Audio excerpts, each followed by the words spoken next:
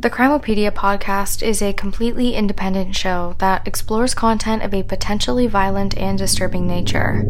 Please use your listening discretion. Hi everyone, before we begin, I wanted to give you all an additional warning for today's episode. Today we're talking about a case of domestic terrorism. It's not an easy topic to cover by any means. But I think it is a necessary one due to the advent of online radicalization. I think it's become increasingly obvious to us all, especially during the COVID-19 pandemic, that online radicalization exists everywhere, on every social media platform. And in the last 2 decades, we've seen it result in domestic terrorism and the incitement of violence like what was seen on January 6th of 2021 at the United States Capitol building. This episode is a bit of a different one. It's not a murder, serial killer, or kidnapping, but it's an emerging type of crime that has become especially relevant in contemporary society. Before I get started, I just wanted to let you all know that I do not intend on saying the terrorist's name. In March of 2021, Judge Anne Malloy, when sentencing this terrorist after what he had done, said that working out his exact motive for carrying out this domestic terrorist attack was close to impossible. But the judge was inclined to accept that his main motivation was notoriety amongst his community.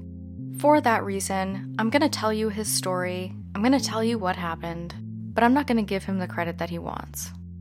So while you're listening today, please use your listener's discretion and know that I will be referring to this domestic terrorist as A.M. With that, I think it's a good time to jump right in.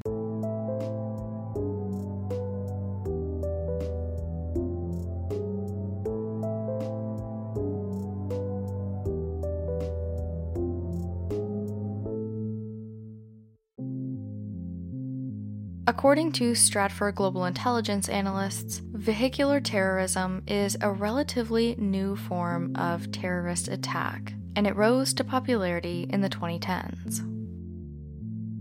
According to an analysis of vehicle-based terrorist events by Ryan Scott Hauser from the Schar School of Policy and Government, George Mason University, from 1970 till about 2012-2013, vehicular-based terrorist attacks were pretty infrequent, and that level was pretty stable. Between that time period, the most vehicle-based terrorist attacks the world had seen in a single year was 7, and that only happened twice. That trend remained steady up until about 2014, when the incidences of vehicle-based terrorist attacks rose to 27, spiking to 45 in 2015, and to this day, the world is still dealing with the advent of this new kind of terrorism. Stratfor Global Intelligence analysts think they might know why this is the case. According to them, the rise in vehicle-based terrorist attacks comes from a mixture of a few different working components. Firstly, unlike many firearms, vehicles don't actually require a lot of skills to operate, especially in a situation where someone is intentionally trying to cause mass casualties. It's much easier to operate a vehicle than it is an assault rifle or any other sort of weapon intended to do so. Secondly, cars and trucks are much easier to get a hold of than illicit firearms, in most countries. If someone doesn't have the money to buy their own vehicle, they can always rent a car, which is exactly what happened in the case that we're going to discuss today. Adding to that component, having a vehicle, renting a vehicle, is much less suspicious than going out and buying a firearm for the first time. Having a car in your possession, even if it's intended for terrorism, is much less suspicious than having a weapon. Thirdly, motor vehicles have the capacity to cause significant tragedies. Like we'll see in today's episode, as is the case with many vehicle-based terrorist attacks, you don't actually have to drive very far to cause a lot of casualties. Mass destruction with little effort, a potential to completely avoid suspicion, and it's not very difficult to do. On top of all of that, the FBI currently states that the two biggest threats of domestic terrorism in the United States, which I think we can extrapolate globally, are lone offenders and the internet and social media, which, in my opinion, are definitely acting synergistically when it comes to domestic terrorists. A quote from the FBI's website on terrorists regarding lone offenders states, "Terrorist threats have evolved from large group conspiracies towards lone offender attacks. These individuals often radicalize online and mobilize to violence quickly. Without a clear group affiliation or guidance, lone offenders are challenging to identify, investigate, and disrupt." Another quote under the subheading "The Internet and Social Media as one factor contributing to high terrorism risk," the FBI states, "International and domestic violent extremists have developed an extensive presence on the internet through messaging platforms and online images, videos, and publications. This messaging facilitates the group's ability to radicalize and recruit individuals who are receptive to extremist messaging. Social media has also allowed both international and domestic terrorists to gain unprecedented virtual access to people living in the United States in an effort to enable homeland attacks." What we're going to talk about today is more an example of the former rather than the latter. AM was a lone offender who was radicalized online through violent, misogynistic rhetoric. By killing 11 people, 9 of them being women, and injuring 15 more on April 23rd of 2018 in the city of Toronto, Canada, he thought he was doing his community a favor. On that day, at approximately 12:30 in the afternoon, AM arrived at a Ryder truck rental in the suburban area of Toronto called Vaughan, approximately a 31-minute drive from the city's downtown core. At that time, he picked up the keys to a white Chevrolet cargo van before driving eastbound down Highway 7 and turning south, aiming for Toronto. CCTV footage from a local business at the intersection of Yonge Street and Finch Avenue shows AM approaching this intersection in his rented white Chevrolet van at 1:24 p.m. This intersection in particular is known to be quite a busy one.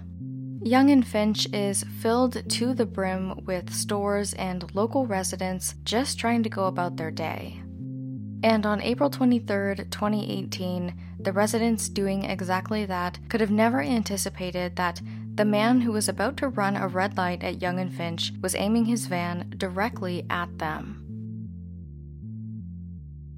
After speeding through the intersection, AM managed to get his van angled up onto the sidewalk, where he drove for approximately 1.4 kilometers, just under a mile, totaling about 16 blocks. During the attack, AM swerved up and down, off of and back onto sidewalks, hoping to miss the traffic that was on the streets and aim solely for the pedestrians instead. The first of what I can only suspect was several 911 calls came in only a minute after AM ran that first red light, and only minutes later, police were already on their way.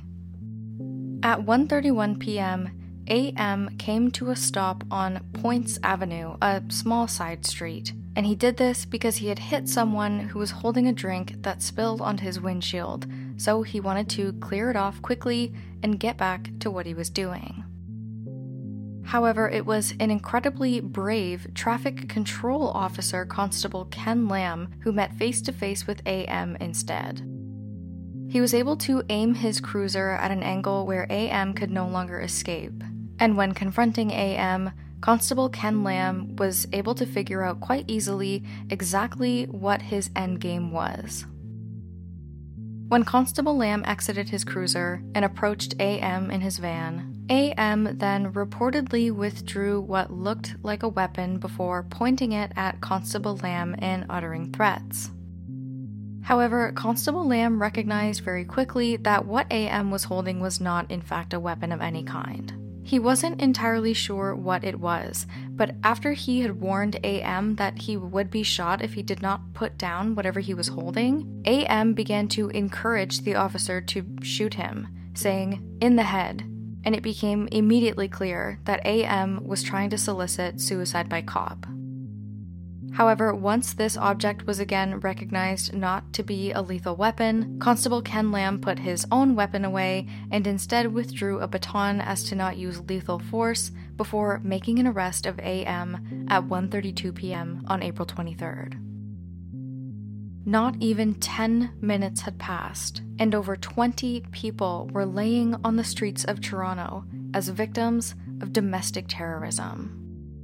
The attack perpetuated by AM would soon come to be known as the deadliest vehicle attack in Canadian history. The Sunnybrook Health Sciences Centre was activated as the go-to emergency hub for all victims affected by this act of terror. It was about 9.5 kilometers or just under 6 miles away from the accident site. One by one, victims from the incident were transported to hospital so that first responders could attempt to save their lives. If you remember, this very same hospital, the Sunnybrook Health Sciences Centre, is where Han Pan, the father of Jennifer Pan, was recovering after she had attempted to solicit his murder for hire. But the aftermath of this incident left many more people admitted to the hospital. This included 65-year-old Amarish Tesfamiriam. She was struck by AM's van and ended up suffering quote-unquote catastrophic injuries to her spine. She was admitted to hospital the day that she was attacked, but unfortunately, she would never leave. After the incident, she was paralyzed from the neck down and doomed to a ventilator. She would later die in October of that same year, 2018, many months after AM committed domestic terrorism, and she would become the 11th person who died at the hands of AM's rental van, with 9 people dying on scene, an additional person dying in hospital later, and the overwhelming majority of them all being women. Other victims include 94-year-old Betty Forsyth, who was born in 1923. She was known as a good friend to all who knew her, and she was a big fan of Coronation Street, just like my own grandmother. Ji-Hun Kim, who was 22 years old, younger than I am today, who came all the way here from Korea to study at Seneca College. So-Hee Chung, who was also 22 years old and a student at the University of Toronto. There was also Geraldine Brady, also known as Jerry. Jerry was 83 years old, and she had lived in that same local area where the act of terror took place for over 60 years with her husband. Chul-Min Kang, also known as Eddie, he was 45 years old and also an immigrant from Korea. He was a line cook at the Coco Cabana Steakhouse in Toronto, and he left behind his wife of over 20 years. 30-year-old Anne-Marie D'Amico, who was known as a thrill seeker to her friends and family, the same friends and family who would launch a foundation in her name to help free women and children who live amongst violence. 85-year-old Munir Nahar, who was a global citizen. He spent most of his life traveling far and wide, growing up in Jordan, going to school in Jerusalem, then heading to the University of Baghdad, and then to the United States. He would end up back in Jordan, and then eventually to Canada, where AM decided to selfishly take his life. 80-year-old Dorothy Sewell, whose friends and family say that she had a bucket list, with many items still left unchecked. 33-year-old Andrea Braddon, who was a new divorcee and was so excited to begin her journey as a single lady. She was just beginning to re-emerge into the world as her brand new self. 45-year-old Renuka Amarasinghe, who came to Canada from Sri Lanka in 2010. Renuka was known as one of the bravest people that many had ever met, suffering with domestic violence at the hands of her husband for many years before speaking up, getting him arrested, and then emerging into the world again as a free woman. She raised her son by herself and loved him with every ounce of heart that she had. Many people suspect that AM's motive for carrying out this terrorist attack was misogynistic terrorism. He is a self-proclaimed incel, or involuntary celibate. According to Wikipedia, an incel, or involuntary celibate, is a member of an online subculture of people who define themselves as quote-unquote unable to get a romantic or sexual partner despite desiring one. Incels are horrifically misogynistic, entitled, often racist, inherently violent in their actions or at the very least desires, and point the fault of their own personal shortcomings at pretty women and romantically successful men. In online incel forums, women who reject incels are known as Stacies, and men who are more handsome, more apt to gain romantic attention, are called Chads. The inherent violent misogyny that spews from incel forums often overlaps with alt-right and white supremacist ideologies. The synergistic effects of these multiple hateful rhetorics has brought to light a new term called ideological terrorism. After the Toronto van attack in 2018, North American government officials finally started taking these incel forums seriously, recognizing their ability to incite extremist violence. I don't really want to give these people any more attention, but it's necessary to mention in this case because AM was constantly posting his incel rhetoric on social media. Shortly before the Toronto van attack in 2018, one of AM's last social media posts states this. Again, I won't be saying his name. Private Recruit M, Infantry 00010, wishing to speak to Sergeant 4chan, please. C-23-249-161. The incel rebellion has already begun. We will overthrow all the Chads and Stacies.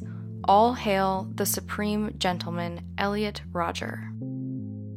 Elliot Rodger is someone who's often put on a pedestal in these incel forums because he was one of the first people to incite violence on the basis of misogynistic terrorism.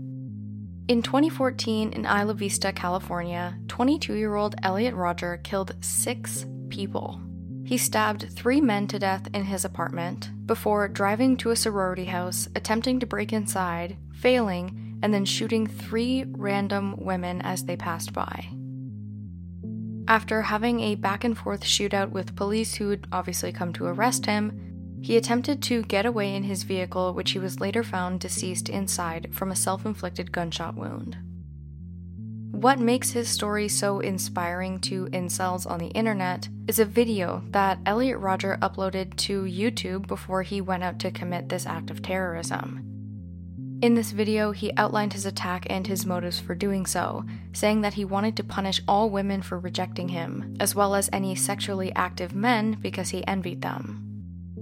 He would also go on to email a copy of his very lengthy, apparently, manifesto to some of his friends, as well as his therapist and some family members. And through all of this willingly turned over documentation that he decided to upload on the internet, people were able to get a well-rounded idea of what Elliot Rodger called his retribution. Well before the International Center for Counterterrorism retroactively classified these killings as misogynistic extremism, the incel forums on the internet were already taking inspiration from the actions of Elliot Rodgers, and AM was no exception. The social media posts made by AM and his continuous references to Elliot Rodger would come into play when he was brought into court to face justice for what he had done, because he thought he was smart enough to be able to get away with pleading not criminally responsible. In interrogation footage with Toronto police, AM tells investigators how the main targets of his attack were quote-unquote alpha males, as well as all the Stacies who refused to quote-unquote give their love and affection to the incels. He speaks about wanting to subjugate quote-unquote normies being people who are just average, who have average social lives, sex lives, consume mainstream or quote-unquote fake stream media, and who really have nothing to do with the perceived power dynamic that incels think they have with alpha males and quote-unquote Stacies. But what's interesting about AM is that he had no prior criminal history. Unless you were following him on social media, you would not have even known that he felt this way about people in society, about women. And unless you, for whatever reason, were able to tap into his mind or get him to trust you as a fellow incel, then you would not have known that he was being radicalized by these ideologies and every day leaning more towards violence. But his family and friends in real life were none the wiser. AM's father immigrated to Canada from Armenia, and he was a software engineer. Similarly, his mother, also an immigrant from Iran, worked in IT. Their combined income allowed them to raise AM in the wealthy, affluent neighborhood of Richmond Hill near Toronto. And I'm not saying that parental wealth or generational wealth is the key to all happiness, but for all intents and purposes, AM had essentially everything handed to him. He himself was described as having a good life, attending college, and also aspiring to work in software development. The only indication that he might have been vulnerable to online misogynistic radicalization was the fact that he was known as socially awkward, yet was known to score remarkably on IQ tests. From my research, it seems like AM was a bit of a social outcast, and he would later obtain an autism diagnosis. He was able to find his community amongst other like-minded people who felt rejected by society. And every single hateful thing he said and did, every violent thing he would end up doing, was all intentional. He felt entitled to a mass apology from all women who would ever reject him and all men who would ever be more romantically successful than him. But unfortunately for AM, when he tried to plead not criminally responsible, he would end up inevitably facing the repercussions of his actions. Because what happens when you are radicalized via online communities is that you have a digital footprint to worry about. In March of 2020, AM was brought to face justice before Anne Malloy of the Ontario Superior Court of Justice. Prosecutors were looking to charge him with 10 counts of first-degree murder and 16 counts of attempted murder. One issue at the trial that became obvious right away, according to Crown Attorney Joseph Callahan, was the issue of criminal responsibility. He had noted that many psychiatric and psychological expert witnesses were going to be called to present evidence and testimonies. AM was not denying that he did intend to kill the people that he did, if not many more. In fact, some reports say that he admitted his intention was to kill at least 100 women. He also admitted to trying to engage in suicide by cop by flashing that object that was supposed to resemble a weapon at Constable Ken Lamb when he was apprehended. It would later come out that this object was just his wallet. But what he was denying was his ability to emotionally process the repercussions of his actions. He was denying his ability to understand what he had done, and he would argue that this rendered him not criminally responsible. The court would go on to watch about 4.5 hours of AM's interrogation footage, where he does not hesitate to elaborate on the fact that he was intentionally taking revenge on people he felt had wronged him. In this same footage that I described earlier, he went into full detail about the intricacies and slang in the incel community. He made it clear who his intended targets were, and he was more than happy to elaborate on his motive. However, AM's defense attorney, Boris Batensky, argued that AM qualified to make a plea of not criminally responsible because he only understood the repercussions and moral wrongfulness of his actions on a strictly intellectual level. The basis for this was that AM had previously been diagnosed with autism. I want to make it abundantly clear that autism does not equate to antisocial personality disorder and the characteristics of that disorder, which render the people who suffer from it totally incapable of processing other people's real human emotions. People with autism spectrum disorder vary greatly in their abilities to communicate and interact with people socially. AM, being on the autism spectrum, might have contributed to his social awkwardness when trying to interact with females. This might have contributed to his frustration given that all of his sexual advances to females were evidently unsuccessful. But what it wouldn't do is render him totally incapable of understanding the repercussions of his actions. And Justice Anne Malloy agreed. totally rejecting the fact that AM was not aware of his actions. Consequently, AM was found guilty on all counts in March 2021, a year after the trial started. In a 69-page document explaining her decision, Justice Malloy again rejected the notion that being on the autism spectrum contributed to AM's lack of ability to understand the repercussions of his actions. And in fact, Justice Malloy said that she was inclined to believe that AM committed the horrible act of domestic terrorism he did simply for notoriety in the incel community. And unfortunately, he would get exactly that. People in incel community forums started to call AM, quote-unquote, our next new saint. Another quote from one of these forums says, "Spread that name, speak of his sacrifice for our cause, worship him for he gave his life for our future." In fact, other misogynistic terrorist attacks were inspired by AM and what he had done. Just under 2 years after AM drove his rented white van down a sidewalk in northern Toronto, killing 11 people, in February of 2020, a 17-year-old kid in the same area of Toronto brought a machete that he bought from Amazon to an erotic spa parlor just minutes away from his home and attacked the receptionist who worked there, Ashley Arzaga. On the sword he used to attack Ashley were the words "Thought Slayer," with thought standing for "that hoe over there." He would later admit to Toronto police that he was inspired by AM. On June 13th of this year, 2022, family members of the victims of AM's terrorist attack gathered in a courtroom to deliver their victim impact statements after a lengthy court process that began all the way back in 2018. They were in court on this day to begin AM's sentencing, a hearing that had been delayed more than once.